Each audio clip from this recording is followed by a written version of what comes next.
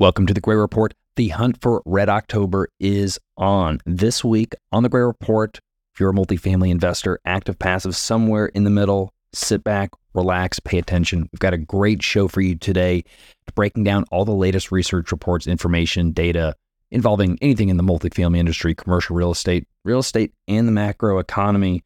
Some great pieces. First, the Federal Reserve, they've got an Instagram account. Big news. What are they messaging and why? Piece from the Mortgage Bankers Association, taking a little bit of a deeper dive into what are banks doing, how are they looking at it, what is the makeup of some of these loans. A piece from BizNow on the idea of these discounted payoffs. Is it going to fix things? Probably not. A piece from the Harvard Joint Center for Housing Studies. Home prices, interest rates, they are still rising. If you had not heard, Apartment List has an excellent piece, as well as Business Insider. Going to stick around to have to catch all of those reports and analysis from the Gray Capital team. All right, let's get into it.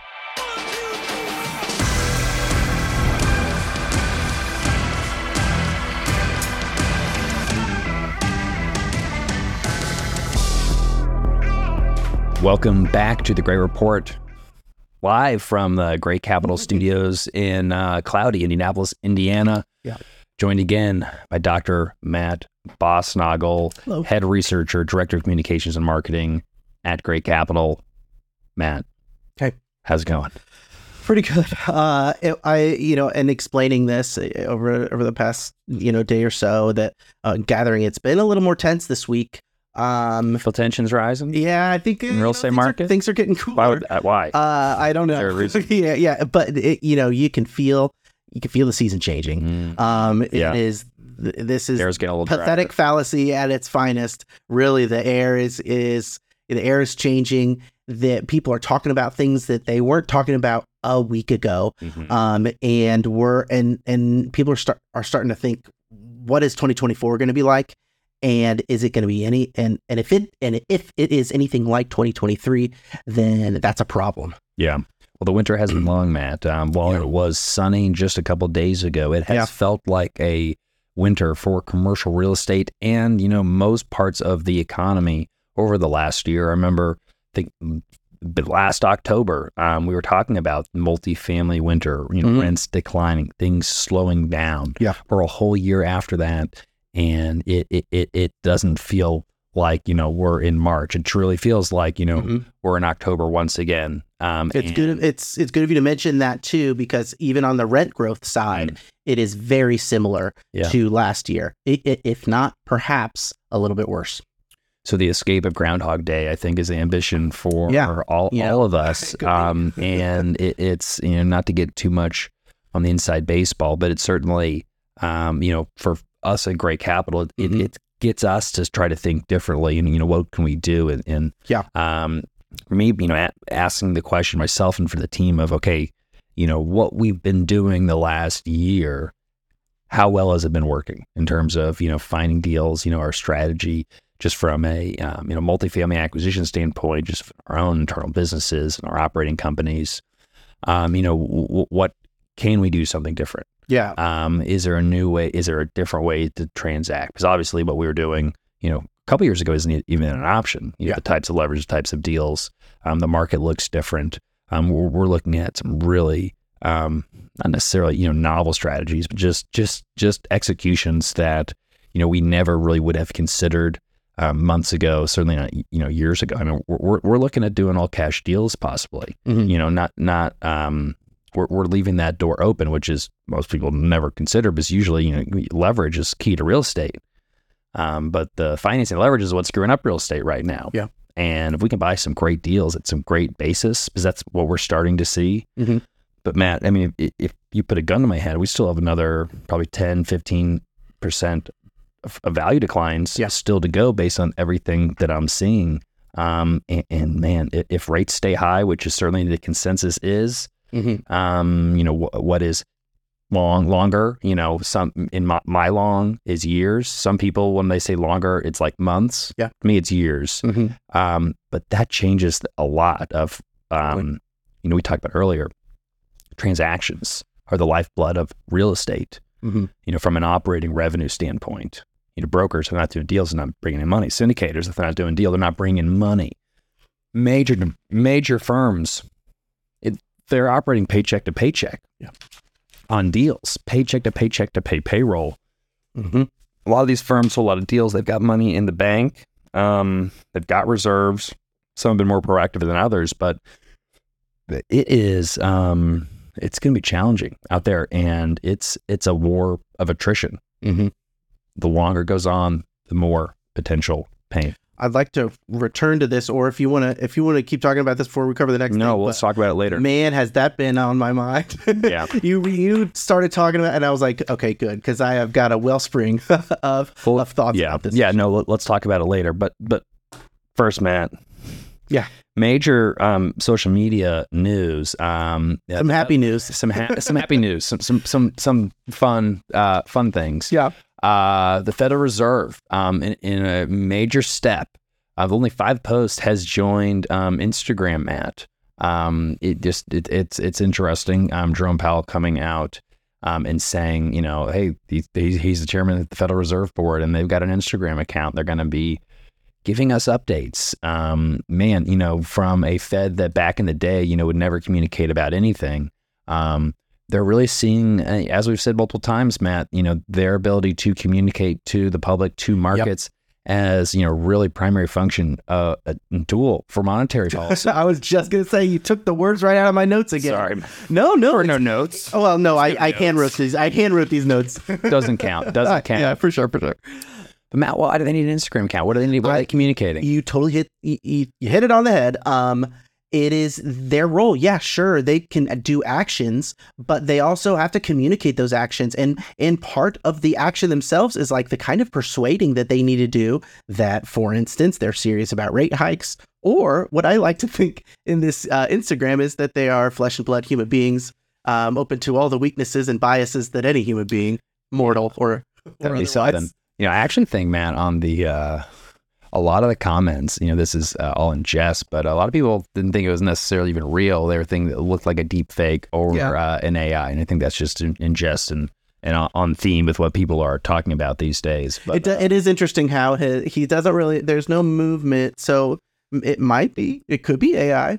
It's not a complicated shot. We can't get the chair. We can't make time for him. Can we just do one of those deep fake things? I mean, they can. He'll sign off on it. He just doesn't have the time. I mean, they've got the money. They've got the ability to print money, unlimited amount of money. They're, press of a button, type the numbers in the spreadsheet. They can probably find the budget for some deep fakes. So, but Matt, though, the question is, again, this is going down the conspiracy theory rabbit hole a little bit, and for fun. Mm-hmm. But is there some anticipation that the Federal Reserve is going to need to communicate with the public via Instagram? They say it's because October is financial literacy month, financial education, personal finance month. We're supposed to learn about finances. My first thought was that they are kind of anticipating backlash due to like a future decision or something that they see around the corner that they're going to blame them for. But then I was thinking like, well, but this kind of puts a little bit more of a target on their back, because if more people know what Jerome Powell looks like, or he's kind of spreading his message, and they're like, oh yeah, I was thinking about the Federal Reserve. I don't like the way they're handling the economy. If it's putting them top of mind and things are going wrong, then then things could backfire if they're trying to use this to soften their image.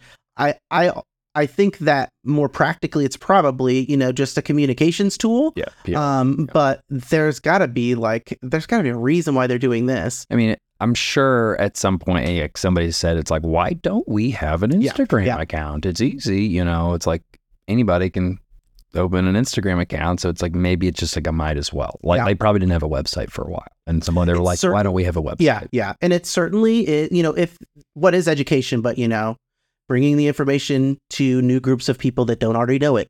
And there's probably a way bigger pool of people that don't know what the Fed's all about on Instagram than there is on like LinkedIn or something. Mm-hmm. Yeah. But that's a little bit of speculation. I don't necessarily think it's a bad thing.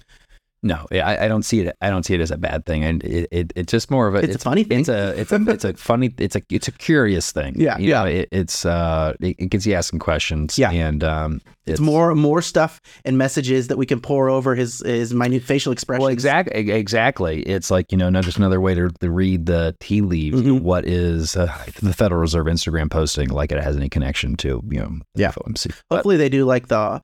Today is National Secretary's Day, or all those Hallmark holidays and stuff, that they can kind of track those with some daily Federal Reserve posts. Yeah, like bring your pet dog. Yeah. The office day, and they have pictures of everyone in the staff over their computers. Yeah, that'd be good. Okay, Matt, let's get into something a little more serious. Could discounted loan payoffs be what finally restarts the CRE debt market? Matt, you're going to have to explain this one. What is a discounted loan payoff, and why could it restart the CRE debt market? Wow. So, as I was kind of going over this stuff with you, and this really sets the tone for what I've been thinking about this past week. A little bit of what you were talking about before when you were talking about what syndicators and brokers and just the low apartment sales volume as such a huge story of this year. But this is my thoughts of like, well, what's the way out?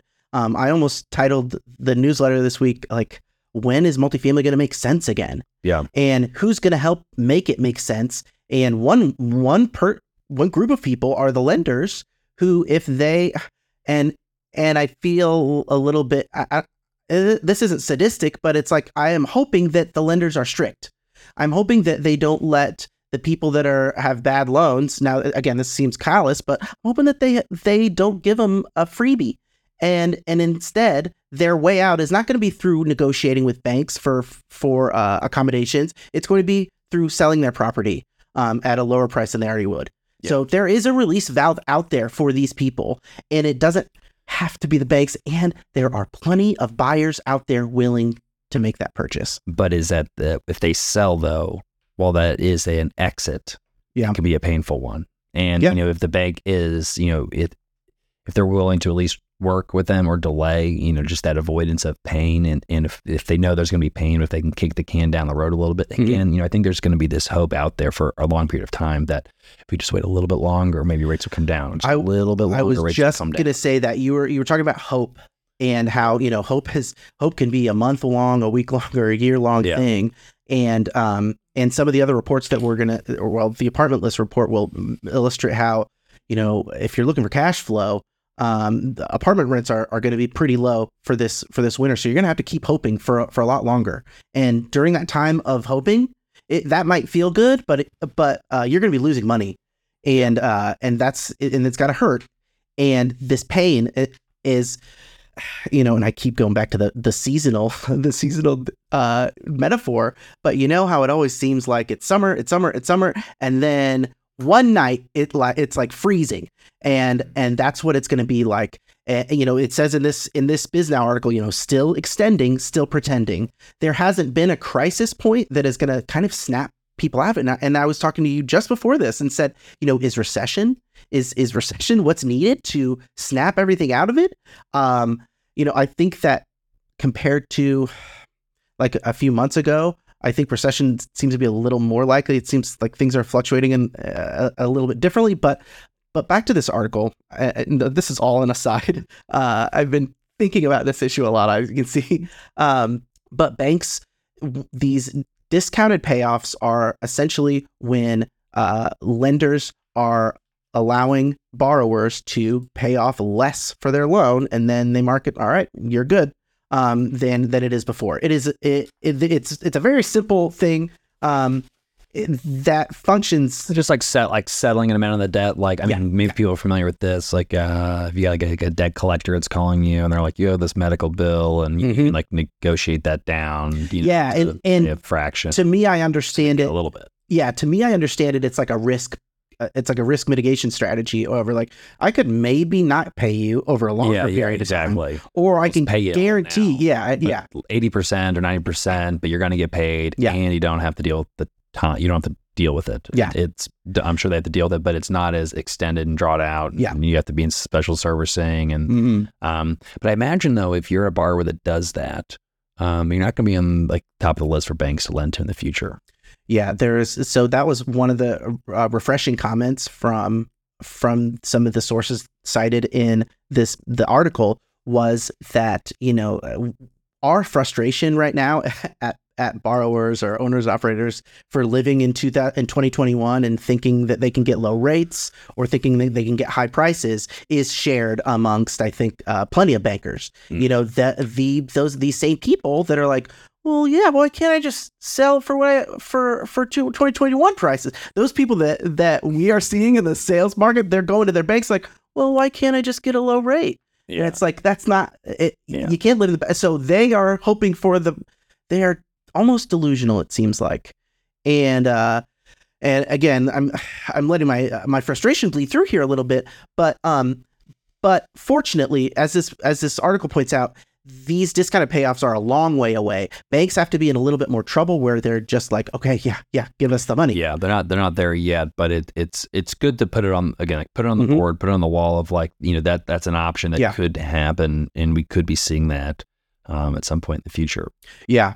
And the way that they frame it is that banks are likely, especially at this point, they're unwilling to take the losses that discounted payoffs require. It's a mark against them. So it's not as if like it's in any way a win for the bank. There's an inherent disincentive that I think kind of counterbalances that incentive of like, well, there's a lot of like the best bad choice. There's not in a lot of situations today that I'm seeing that there's, if it's requiring a transaction, there's not a lot of outcomes that are like, ooh, like we're going to look really great in this scenario. It's like, what's the least amount of pain? Like there's not going to be pleasure's not involved in the conversation. It's what is the least amount of pain that stops bleeding. Yeah. I keep thinking of that. What was that phrase? Like if you owe the bank $1,000, it's your problem. But if you owe them $100 million, it's the bank's problem. Yeah. And I think it's a little squishy in between. Yeah. And from the comments on the article, it's like they're like borrowers are acting like they're in the driver's seat. And I don't think, and I personally, that wasn't the article, I personally don't think that can last for very long. Yeah. Because it's there again, like I said, like there are options for borrowers just as well as there's option for banks. And some of those options, again, are options, and it may be less painful than handing of the keys back. Yeah. But a lot of the rescue capital, preferred equity, again, that it's a lifeboat, but it's like you have to abandon like ship, like the investment, and like you'll maybe survive and live, and maybe not lose all your money. Maybe you'll break even. Yeah. But there's no the idea of that 15 IRR and 2x. With if you start recapitalizing that way, you're often really chipping your returns, by a fraction. And so it's like, it's going to the bottom of the ocean and you're just on the lifeboat hoping to get to shore. Yeah. Yeah. I think that, and this kind of plays into to our next source that we're going to cover. I keep thinking about the frame of mind of banks, and do things have to go very poorly in order for them to give concessions? That doesn't make sense to me, because if things are going poorly, they're going to want their money. As they could always just say, "Hey, we want to foreclose on you." Yeah, yeah. And they don't want to. They don't want to manage a bunch of real estate, but that is an option. Mm-hmm. And that's and that was the other point too, is that a lot of them aren't set up to operate these assets in any degree, and I wonder what the trailing effects of this is going to be if banks are going to be overloaded with multifamily assets that they don't really want. They could be, and it's operators like Great Capital where we're hoping that, and we're doing the groundwork to get the call from a bank saying, you guys want this, you guys want it, we've got a great deal, but it needs to be taken off our books. You guys want to buy it, X cents on the dollar. Maybe wishful thinking on my part. Yeah. But and we can see the scale of this is there are a lot of loans that are out there, and not everyone's going to find a way out. And I couldn't find an article about this, but it is the other thing that I've been thinking of is so maybe borrowers that with loans coming due, that could provide relief. They'll sell for less. But what if, new builders, or, you're putting more product into the market? How much is that going to affect the prices? And interest rates have just squeezed the nozzle so there's just a trickle of new deals, and there's not enough information out there, and it's so difficult to see what's going to have an effect right now. People are getting more desperate. Yeah. I'm just in the last week, we're getting calls, texts from brokers and owners and being like, can you put in an offer? Can you please look at this? Like, what's the number? We're not there yet, but we're definitely getting some desperation. Jay received a text message today. I mean, the quote was, it got very well in the industry, seen a lot of deals, and it's a shit show. Yeah. Well, and I was, another thing that informed my thinking, it was Addison who was talking to a broker too, and was like, listen, we don't know. And they were sharing what you said earlier, is like, these transactions are keeping the lights on for people, and now there's none of them. And is 2024 going to be exactly the same as 2023? Yeah, that's and we hope not, but it could be, and that's the long winter or war of attrition that I'm talking about. It's you take, you're talking about low maturities a lot. Take the low maturities thing out. Let's just say that, like, it's this winter, this slog when nothing can happen, deals don't get done, the transaction volumes are lower. It's an existential threat to most operating real estate businesses, because most operate at a loss from operating revenue. It's transaction fees that keep the lights on in a big way. If you have no recurring revenue, so for every group that uses third-party property management, that contracts out, where's their money coming from? Maybe a little bit of an asset management fee that doesn't. So if they use third-party or lights on. Third-party property management, and their rent's going to the investors. In most companies that have even in-house property management are operating at a loss. Yeah, it's fine. It's fine if you're doing multiple deals a year, you're selling deals, and you're making hundreds of thousands of dollars on acquisition fees. You're making $1 million, and you sell a property. It's when the market is going up, or at least you're able to. It doesn't have to be hot, but just if it's working. Yeah, that it works and sustainable until all of a sudden the market turns off. Yeah, and it's not. And so, I mean, it's something that we've been focused on for a long time. How do we batten down the hatches? Build up the reserves, add recurring revenue, so we're in a really good spot. So we can make payroll and literally keep the lights on. Yeah, but it's the whole industry is thinking about all these brokerage firms. Think about the brokers. They're living on. Oh yeah, commission. Yeah. That's the first one I think of, and then, but I think you make a good point. And like syndicators, that rent going to investors. It's not going into largely the syndicators' operations. Sure, hopefully, yeah. And there are some bad actors will probably be showing their true colors here in desperation. I think there's a lot of skinny deals that are deals that should never have been done, but people are probably convincing people to do just to get another couple of fees or not. But yeah, it's if got to, how else are you going to keep the lights on? Yeah, and it's a whole lot easier to hope for the best than planning for the worst.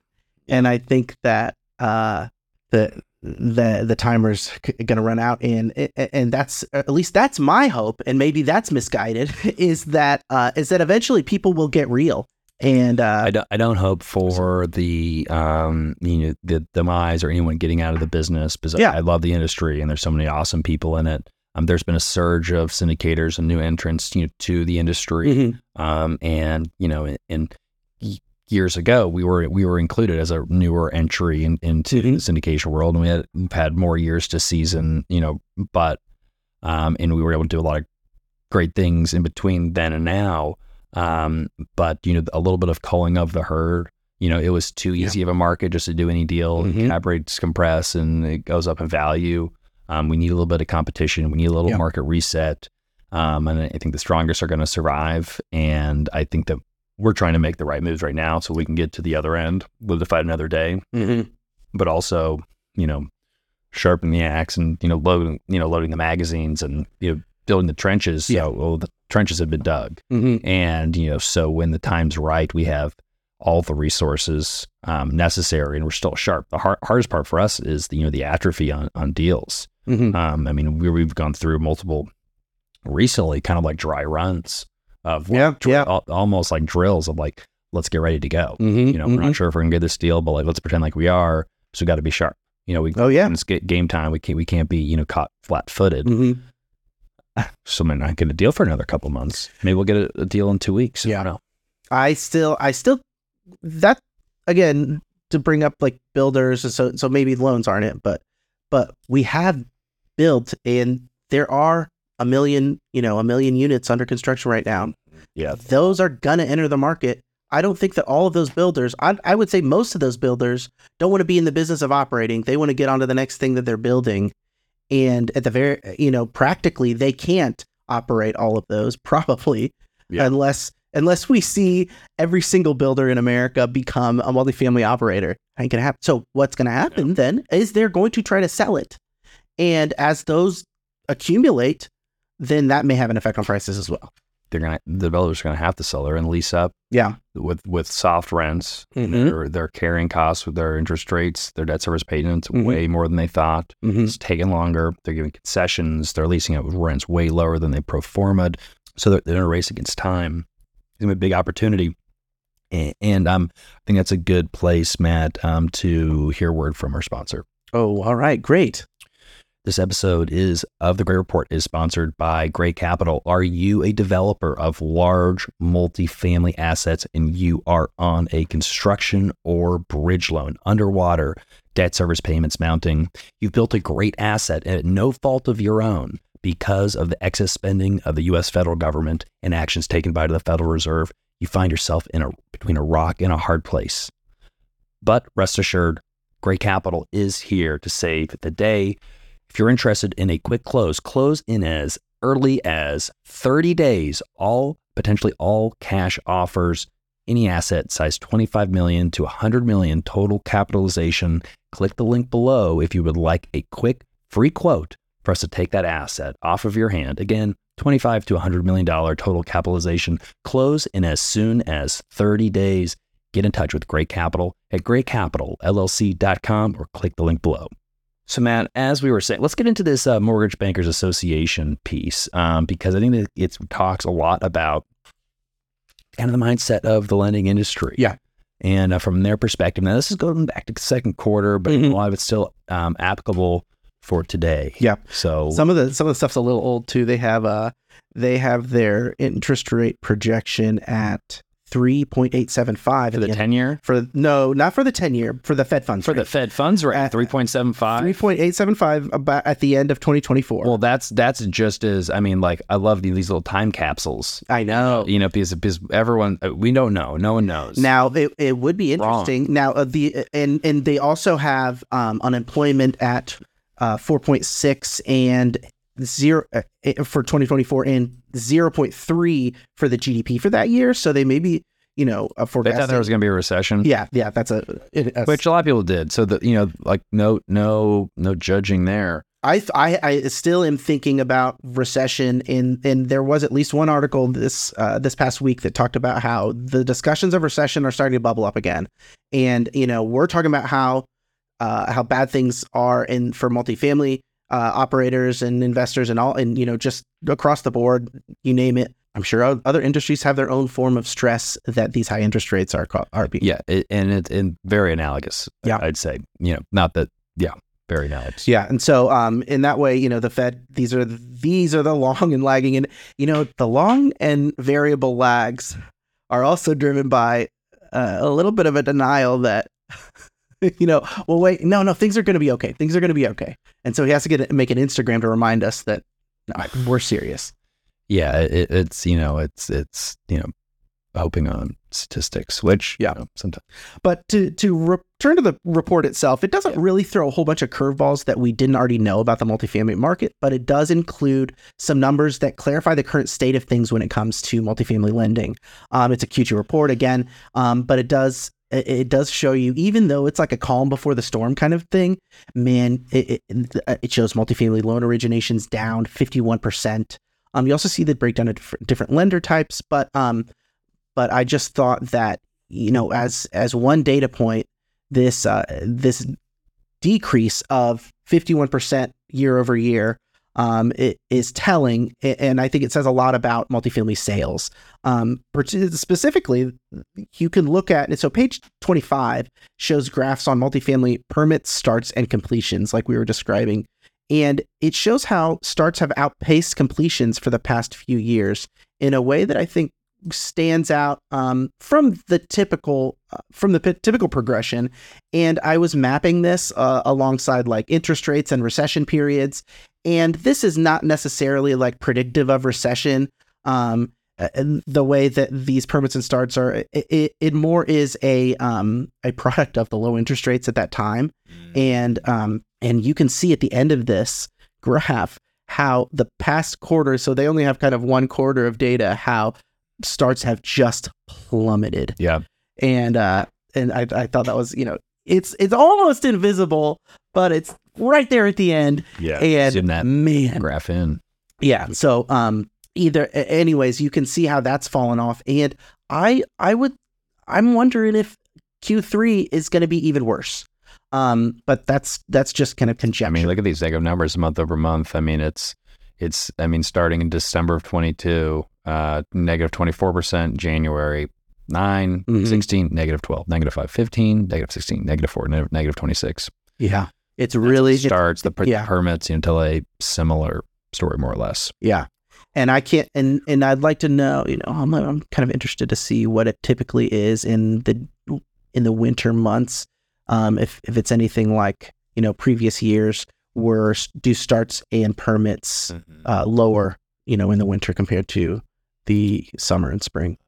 But another piece of information is on page 43 of this report. It talks about the different types of mortgage holders. Yeah. And that was helpful for me to get a picture of, all right, well, if we're measuring CMBS loans or CMBS loan maturities, how much does that reflect the they're all about algebra. Yeah, well, my question was, we have a report out that because about 8 million, so like 4 billion multifamily loans are coming due this month, another 4 plus or minus.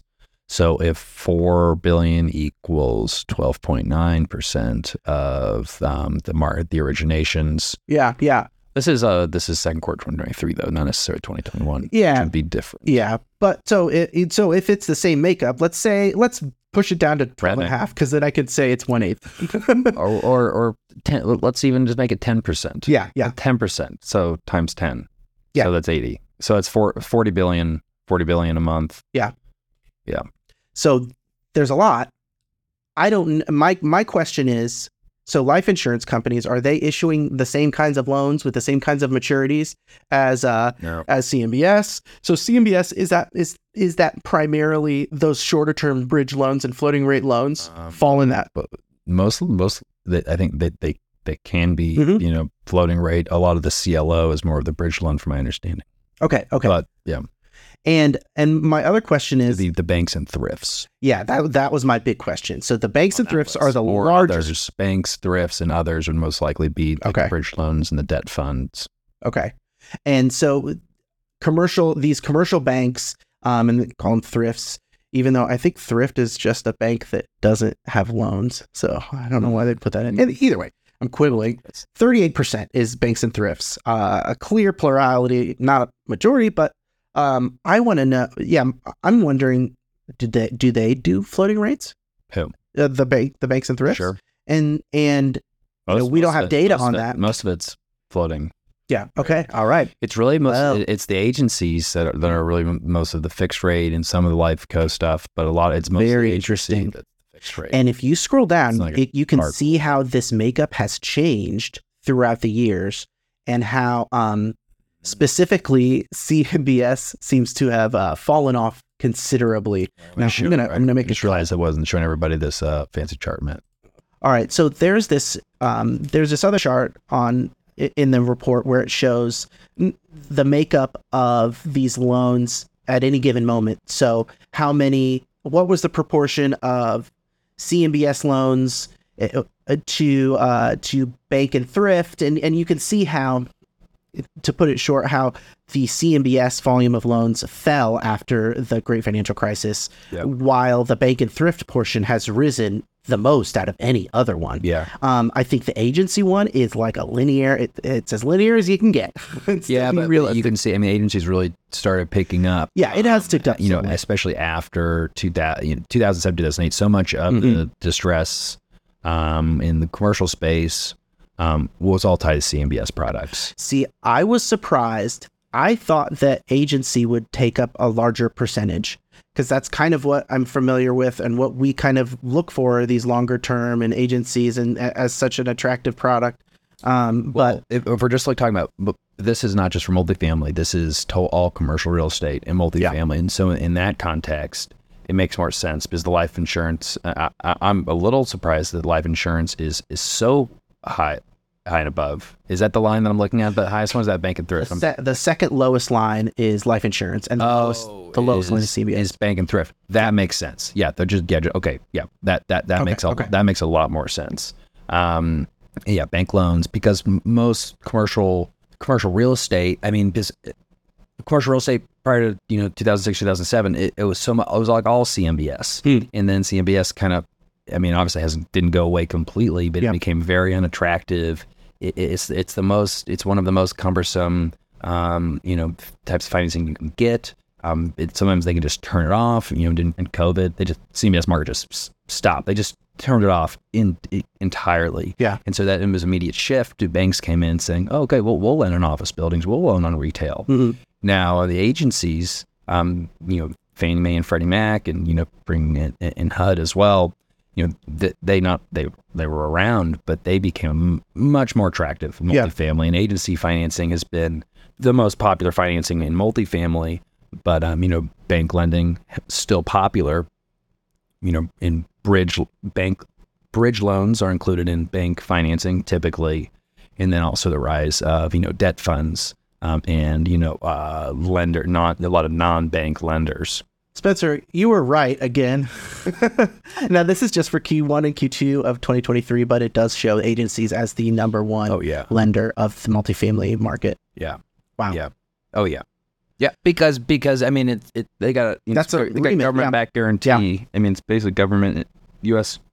insured. The rates are lower. It's, if you want fixed rate, it's not the only place that they can give you a fixed rate, but typically it's not. And it's relatively commoditized, and investors who are buying the bonds, they're still securitized into these big K loans.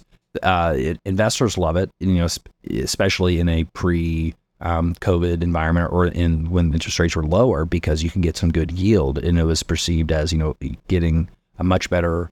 You're getting a little bit of premium, not taking a whole lot of risk, because the default rates for multifamily are so low, less than way less than 1%, and so there's which this leads to potential other systemic issues of all these institutions that have been loading up on commercial real estate debt, and that the mark to market on a lot of those bonds aren't nearly as good. If you look at it today, the value of those loans today are underwater. Same thing with U.S. Treasuries. So the value of like a Fannie Mae loan that an investor can get a piece of, that is worth less now than it used to be, because of the interest rate shift. Okay. Yields up, price down. So the yields up for a new loan. If I go out today and I'm an investor, and it's a double whammy. So if I'm an investor, I go out, I want to buy. I want to go out and buy some mortgage-backed securities. Look, and I just had that line graph up that showed what you described, how the agency picked up the pace from CMBS as well. If you're an investor, I want to go out there today, and the yields are 7.5%. But I took out I bought a bond in 2020 or 21 or 2019 that was yielding 3%, 4%. That's a big difference. Wow. It's like the SVB kind of thing, or was it Signature Bank? Exactly. Yeah. So if you hold a bond to maturity, you just get your yield and it's fine. You don't lose money. But if you want to sell that bond beforehand, there's a net present value of those future cash flows relative to the prevailing interest rate. It's all good as long as no one asks for the money. Exactly. Or if you don't have to sell it. Yeah. But so not only as the price has gone down because of what rates you can get today, the demand has gone down also because there's other places where you can get yield. I can go into a treasury bond and get a super solid, return. I don't need the extra, basis point or two. Maybe I want it. But so that demand for mortgage-backed securities has decreased. And so the value's down. So just like the inherent, net present value has decreased, as well as just the demand for the product. And that's one of the reasons that, Ginnie Mae investors, Ginnie Mae bonds are the government insured bonds that, like HUD loans. When you take out a HUD loan, they're packaged in. They use kind of Ginnie Mae. It's kind of like their Fannie Mae equivalent, and these Ginnie Mae bonds that these bond investors buy. Big institutions, pension funds, whatever, banks, insurance, whatever. That there hasn't been that much demand for Ginnie Mae bonds. Because you're not getting the yields, they're not being as attractive. It used to be that on a HUD loan, again backed by these Ginnie Mae bonds, you get a lower interest rate than if you went with Fannie Mae or Freddie Mac, just because it was just the way it was structured. Yeah. It was perceived to be even lower risk. There's just no demand for that. So the interest rates are higher. I wrote writing these rates for the last week. This morning's newsletter, really. And the HUD loans, I think they're more than Fannie and Freddie. Yeah, which never used to be the case. Yeah. And you can sign up for our newsletter, by the way. Link below in the description, greatcapitalllc.com/newsletter. You can see how I am getting use out of it, even personally. Yeah. Everybody. Right. Matt, speaking of the newsletter, and again, the link below in the description, it's so cool to see. Like, I see people imitating the newsletter time and time again. Yeah. It's cool to see. I mean, it's because ours it's still the Group Report's still the best newsletter. Oh yeah. But people have caught on. I think there's a demand for this type of information. What we're doing, what you're doing. I feel like a proud father. Yeah, exactly. It's good stuff, and having these conversations. Yeah. So, Matt, anything else on this this piece from the Mortgage Bankers Association? You want to not necessarily. I just wanted to show what the makeup of these lenders are, and it can kind of give you an idea of what to expect if you know that, okay, a lot of these loans are locked up in longer term, but there is a sizable portion that are shorter term, and I think that those shorter term are going to be vulnerable. Even if maybe it's only 40% rather than 60% of the loans that are out there. I don't think that everyone is in the multifamily lending market is insulated from the dramatic shifts.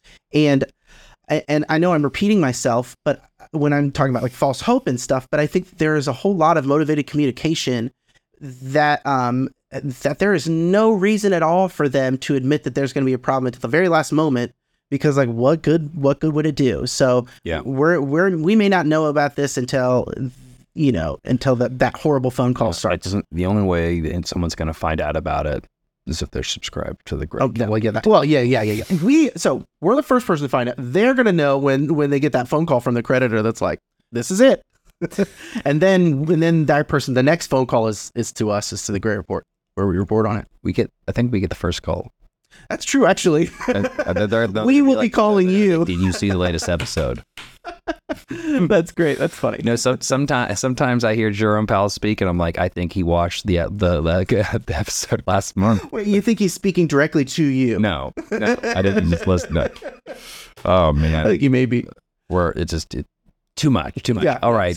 Joint Center for Housing Studies, Harvard, always putting out really informative pieces from a different perspective than a lot of the kind of the multifamily industry publications. This was really short too. So it really looks at, it's just honestly a reminder of what we've been talking about and covering, which is that in the single family world, it's roughly the same kind of, I don't want to call it false hope, but low sales volumes for sure. And they're driven by this huge gap between the bid and the ask. Or, what's unprofitable for investors is it still doesn't make sense for buyers of single family homes. And because there's so little inventory and they're still getting bought up so much, the the payments that you're going to have to make, whether, for mortgage, are still creeping up. It's still getting more expensive because of the combined effect of high interest rates and home prices. Mortgage rates past 8% yesterday. Yeah. I was reading things about how that's like some magic threshold. And that was another thing that I was thinking about with this, and then the apartment list rent growth report, and just about this in general. It's like people are still thinking there's a lot of wallets just that haven't gotten used to the price hikes of last year and the year before. Like they don't forget that daily or monthly burden that maybe housing prices. And that was that was specifically connected to this article on where a Biden economic advisor has said that housing prices still remain a big burden for people. And just like I said, like they're not coming down. And I don't know what it's going to take. And the economic advisor didn't really know what it would take. It's like hard to fund affordable housing in this environment too, because of the interest rates. Hard to fund anything now. Yeah. I mean, because the government can't do it. It's hard to, and that I think is the biggest story. But again, I haven't quantified, but it's the same story for everybody. I mean, the whole world economy is built on debt. Yeah. And we've been addicted to low interest rates for so long. We're just in the first stages of withdrawal. Yeah. And we haven't really gotten the shakes yet. And it's not just real estate. I mean, real estate's a big part of that because it's a big part of the economy, and it's a leveraged part of the economy. But it's every business. It's most households. Yeah. Fortunately, households are on fixed rate debt for their primary mortgages for the most part. But it's the government. It's the federal government. We're spending all this money. We're financing all of it. Yeah. Our interest payments, relative to GDP, and it's insane. Oh yes. And it has to impact what we can do in future stimulus and spending and it's maybe the restraint that we've needed. Yeah. But not it's worth mentioning that there may be another rate hike on the horizon, or at least that's the word on the street. People are bracing for that. Do you think that because on this topic, Matt, 10-year Treasury, 4 point, what was it? Yeah, you did the report. It was 4.7, so or maybe this morning. Fact is, it's I had the graph up. It's working its way to 5%, and we're at 4.71. Today. That is, I mean, again, we were at 0.4% not too long. I mean, or back in the pandemic, and we're approaching 5. So it's, does the Federal Reserve need to raise rates?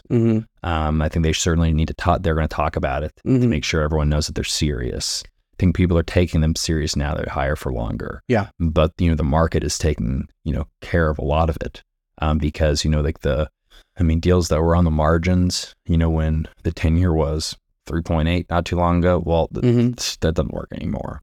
Yeah. You're at 4.2, a couple of weeks ago. Well, now we're at 4.7. The deals it's not like the deals had a lot of margin of error to begin with. Every asset that was on this, I'm not talking about real estate, again, businesses, everything.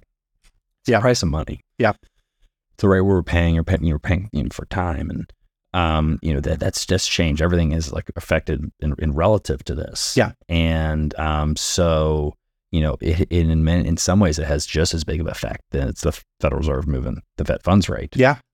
So the work is being done for them. And the big question that everyone has is what will break next? Yeah. Yeah. And it is increasingly seeming like something's got to break because people will willingly live in a delusion rather than try to get ahead of any problem. Like you could tell someone, take this. It's like preventative medicine. They're not going to take the preventative medicine. They're going to wait until something actually goes wrong, until the crisis hits before they'll swallow. Yeah, wait for the heart attack. Yeah, not going to take cholesterol medicine. Definitely not going to eat right. Yeah, yeah. Let's bring it to its natural conclusion. Yeah.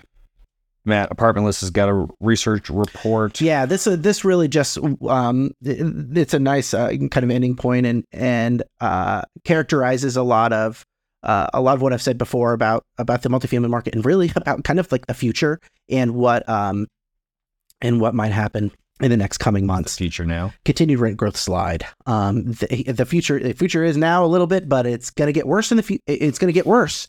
And that's what people need to put this in mind is, it was a cold winter last year. It's going to be another cold winter for rent growth, this year. That should be a factor in how some operators and investors are thinking about the cash flow of their properties for the near future. Maybe it will dim some of that hope. But who knows?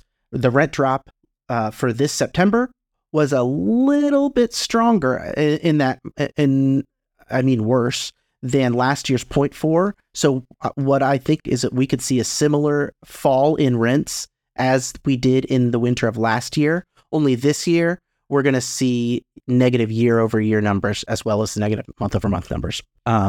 Fortunately, and there's a RealPage article that has similar information as this Apartment List article. The vacancy and the kind of general demand trends are looking more positive, I think, than the rent growth trends themselves. We're about at pre-pandemic levels of vacancy, but we're not increasing. The vacancy is not increasing at the rate at that it used to, and it very much looks like it's plateauing or maybe even going down. But that's a case for the future, and I'm not going to hope. I do think, though, especially supported by this RealPage article that showed robust apartment demand, that the fundamentals are strong, but we've got so much new supply that we're dealing with. It is it's another story of the huge increase in supply, and if you want to know how big of a supply affected, you can look at the top performing markets that are in this Apartment List report, and there are 0 Sunbelt markets there. If we're looking for over the past 6 months, the fastest metro level rent growth gains fastest metro level rent growth among the 51 markets they cover, nary a Sunbelt market to be seen in the top 10 over the past 6 months. Well, that's over the past 3 years. That's the past 3 months. And if you look at the past year, there is no Sunbelt market. We've got I'm just looking at the year one. So the strongest multifamily markets of the past year is Hartford, Connecticut, Milwaukee, Wisconsin, Chicago, Illinois, Tucson. Oh, I was wrong. It's an exception that proves the rule. To Southwest. Yeah. But it's pretty sunny. Elsewhere. It's quite sunny. for everyone else is not Tucson.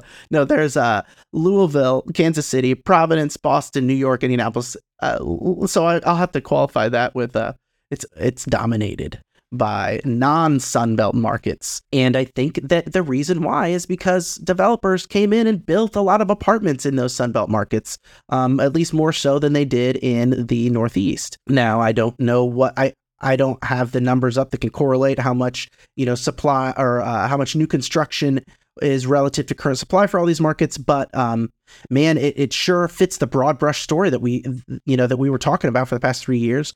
The developer, high rent growth happens in the Sunbelt. Developers rush down there, build a bunch of apartments, and now there's lower rent growth down in the Sunbelt. That's the kind of... Matt, we may be single-handedly moving the month rent growth in Terre Haute.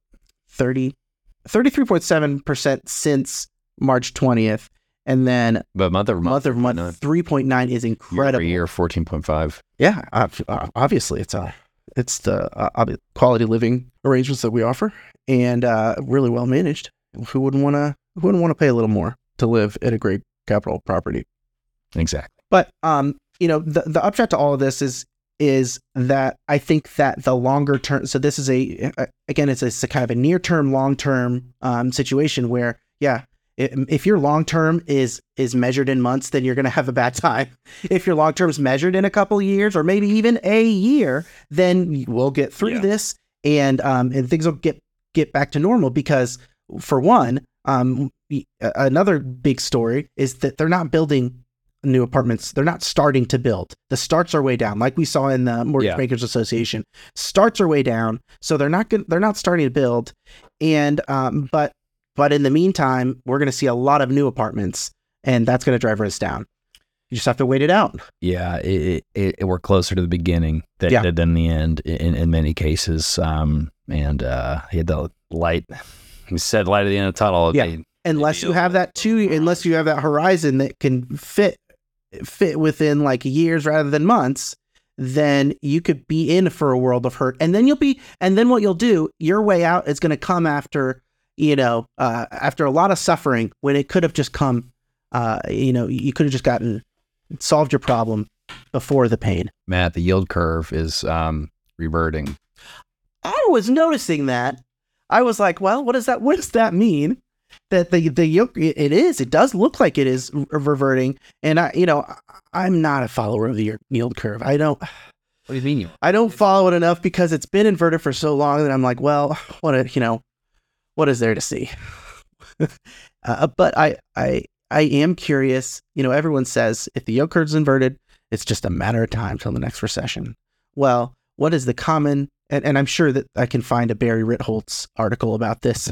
What is the average time period between inversion and recession? And 6 to 18 months. Okay. And what would these guys make of the fact that it's been inverted for so long? I'm going to show you on the chart. We all get used to it. It doesn't matter anymore. That's what I think. I'm going to show you on the chart, man. All right. If it shows the recession. Oh yeah. Because it's I'll let you, Matt, make your own assessment. Once it's been inverted, what happened? Oh wow, it's reverting, and then what happens? With the gray, where the shaded lines are. Yeah, those are the recessions. Okay, yeah. So it inverts. Do we have this up on the screen? No, I don't have that screen, Matt. No one needs to see this. All right, I'm kidding. Let's get this on the screen for all the folks at home watching on YouTube. Make sure you subscribe to Great Capital YouTube channel. You're going to get all this updates and more. So Matt, so you see here, I'm not trying to be like, let's just look at the charts, but you have the inversion and then it reverts, and then the recession. You have an inversion and it reverts, and then there's a recession. You have an inversion and then it reverts, and you have a recession. So the reversion happens. Oftentimes it's because something in the economy has broken and the Federal Reserve lowers interest rates and reverts it on its own. In this case, the further end of the curve is finally kind of matching up. It's a lot of it is kind of the same effect, cause and effect.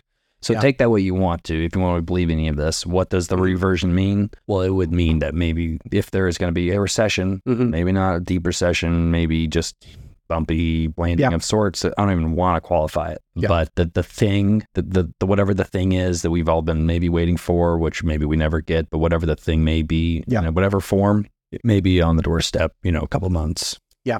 Maybe it's just, but then it's like everything, the base cases are so different, everything is rejiggered. And so, maybe, it could be worse. It could be worse. It can mean nothing because, the pandemic just shook everything up to where signals of the past and indicators just don't tell us what we think that they are. So we could be reading into it too much. Yeah. But if we do believe that, 18 months later, and now it's reverting, we would be on track to that.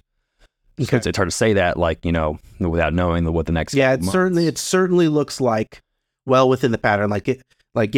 Looking at that graph, it didn't look like we're in an abnormal period. Like it has been. And there's a couple months, it reverts, then there's it's like a month or two later, and then and we've been talking about this period in time for I don't know 6-8 months to a year of potential catalysts, not really knowing what the details are, but there's enough smoke in this time period where it's a cause for concern. Well, and again, to come back to this hope question, I was talking beforehand. I was like, well, people, you got to snap out of it, and is recession going to be the thing that snaps the market out of it? And it's like, oh, where they look like an idiot for bringing it to market at the prices that they do, because everyone's hurting so much, and then if they don't get ahead of that, that's what we were. And I've been saying this for a year, but what is going to shock these people that they think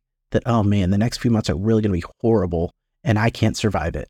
And a recession would seem to bring a lot of those conditions. It would be kicking a lot of people while they were down, and a lot of people would just give up. They just throw in the towel.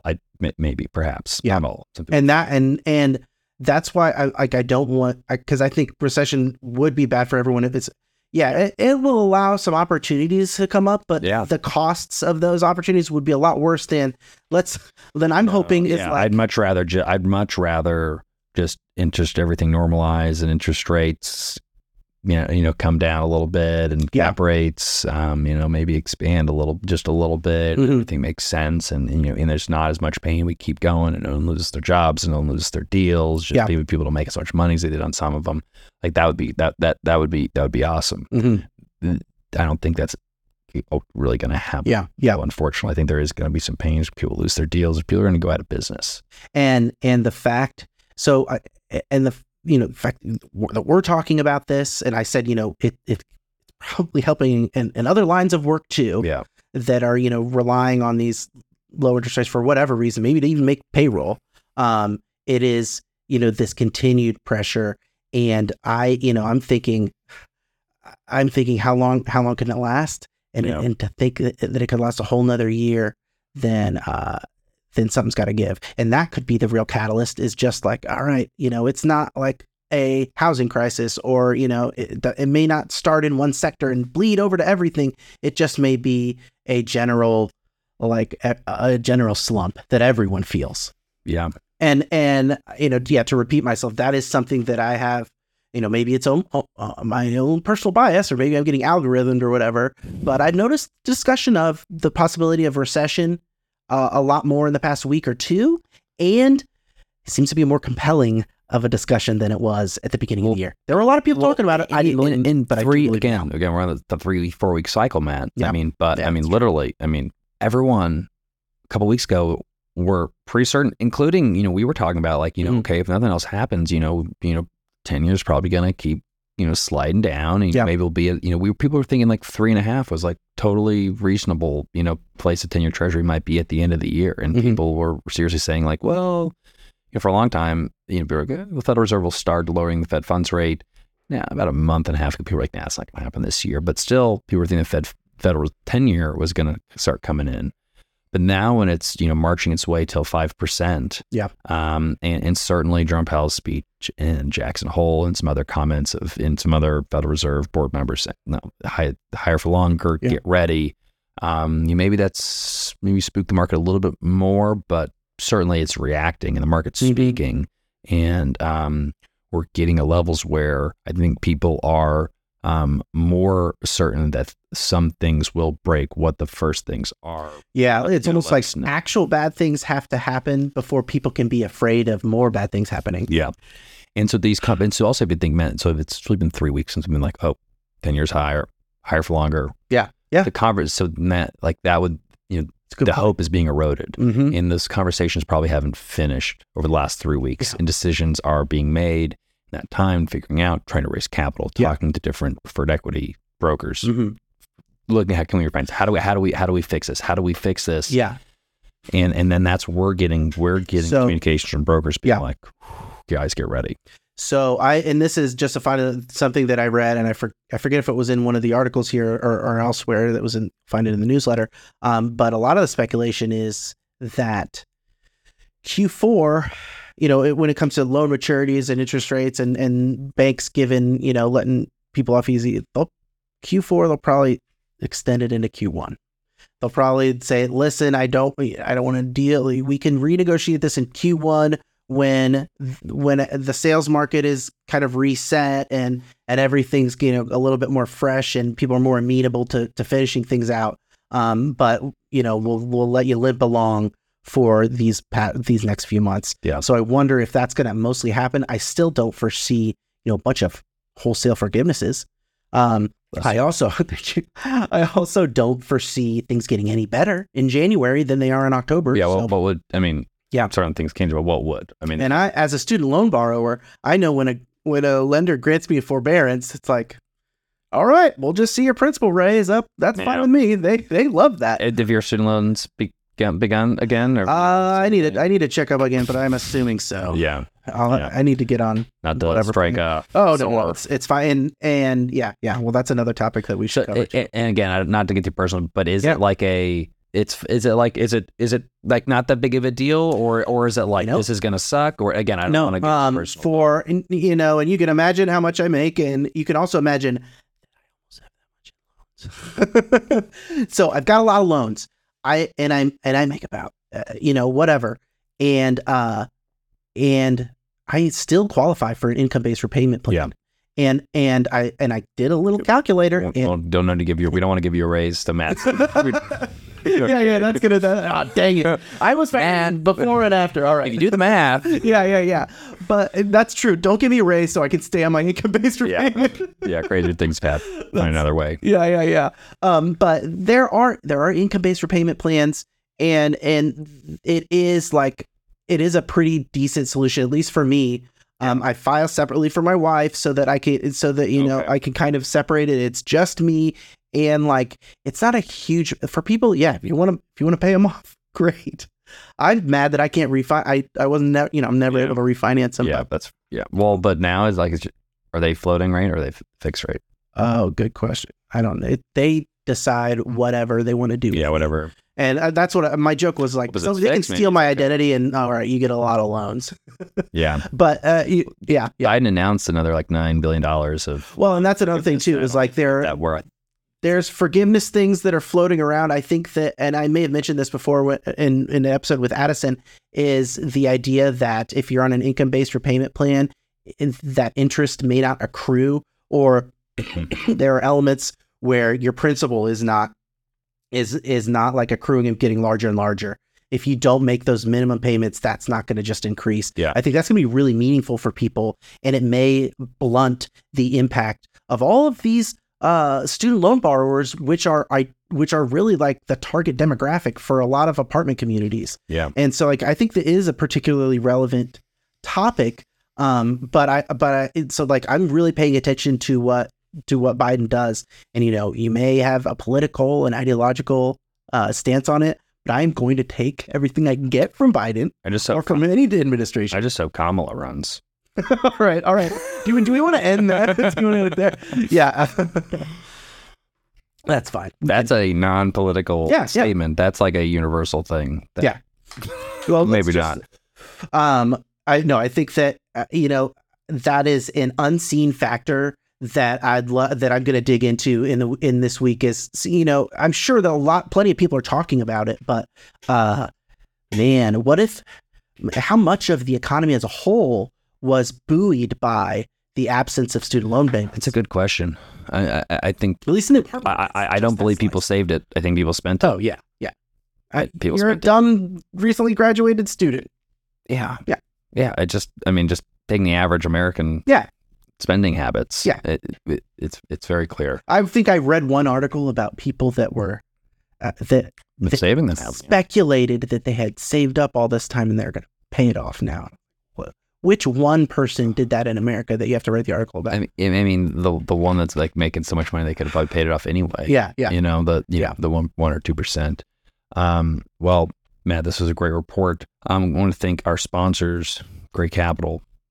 Thanks. Yeah, you're welcome. If you would like to be a sponsor of the Gray Report newsletter or podcast and YouTube series, you can contact us at matt@graycapitalllc.com, and I will respond personally, and we can talk about how you want to be featured. Don't give Matt any ideas.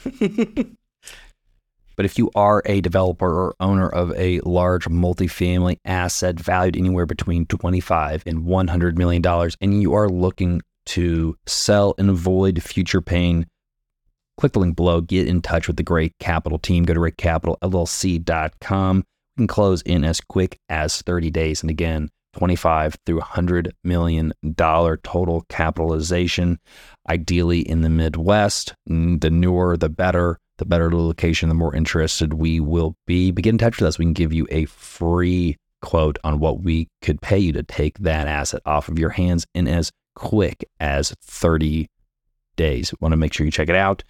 And that goes for lenders, anyone who may be in a receivership situation. let us know. We are ready to go. Dry powder, solid as a rock. Sweet. All right. Thanks for watching The Gray Report. Hope you have a great rest of your week, great weekend. Stay warm. Let's make some really good decisions. Make sure you're subscribed, and we'll see you on the next episode of The Gray Report.